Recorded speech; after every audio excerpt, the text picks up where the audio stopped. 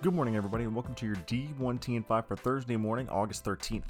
My name is Anthony Grossi, and let's jump right into the most important things you need to know from in and around college athletics in 5 minutes or less. The D1 Council recommended an extension of 5 years of eligibility for student athletes impacted by COVID-19 postponements or cancellations, and an additional season for those who participate in less than 50% of contests. Further, more conversations are coming on a prohibition on canceling, reducing, or not renewing athletic aid for student athletes who opt out of participation due to COVID-19, and required medical coverage for COVID-19 if a student athlete contracts the virus through sports participation.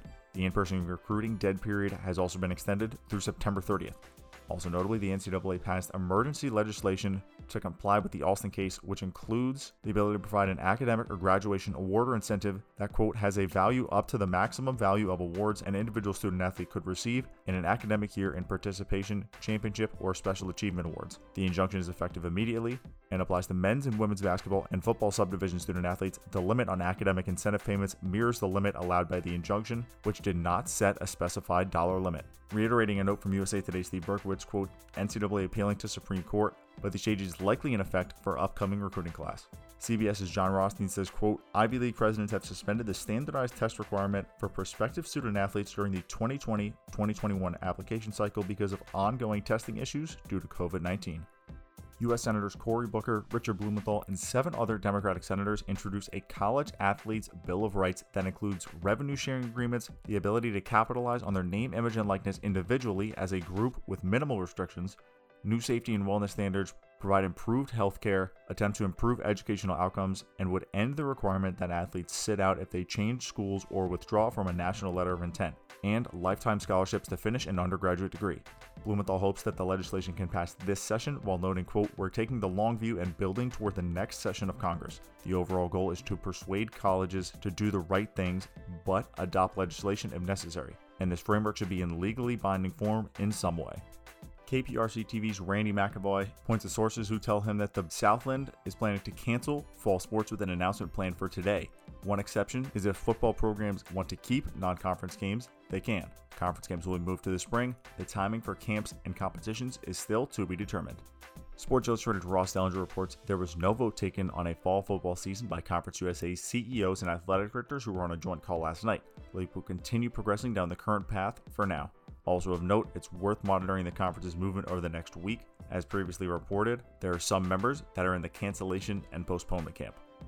And a move that caught many off guard, USC Athletic Director Mike Bohn says he was surprised by the Pac-12's decision to postpone basketball through the end of the calendar year.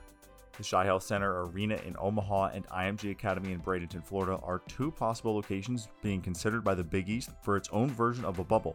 Whether men's basketball and women's basketball will share a location is unknown, as is a schedule for competition. On the bubble notion, one league athletic director says, quote, it's very conceptual and simply an exercise of assessing practicalities for further consideration.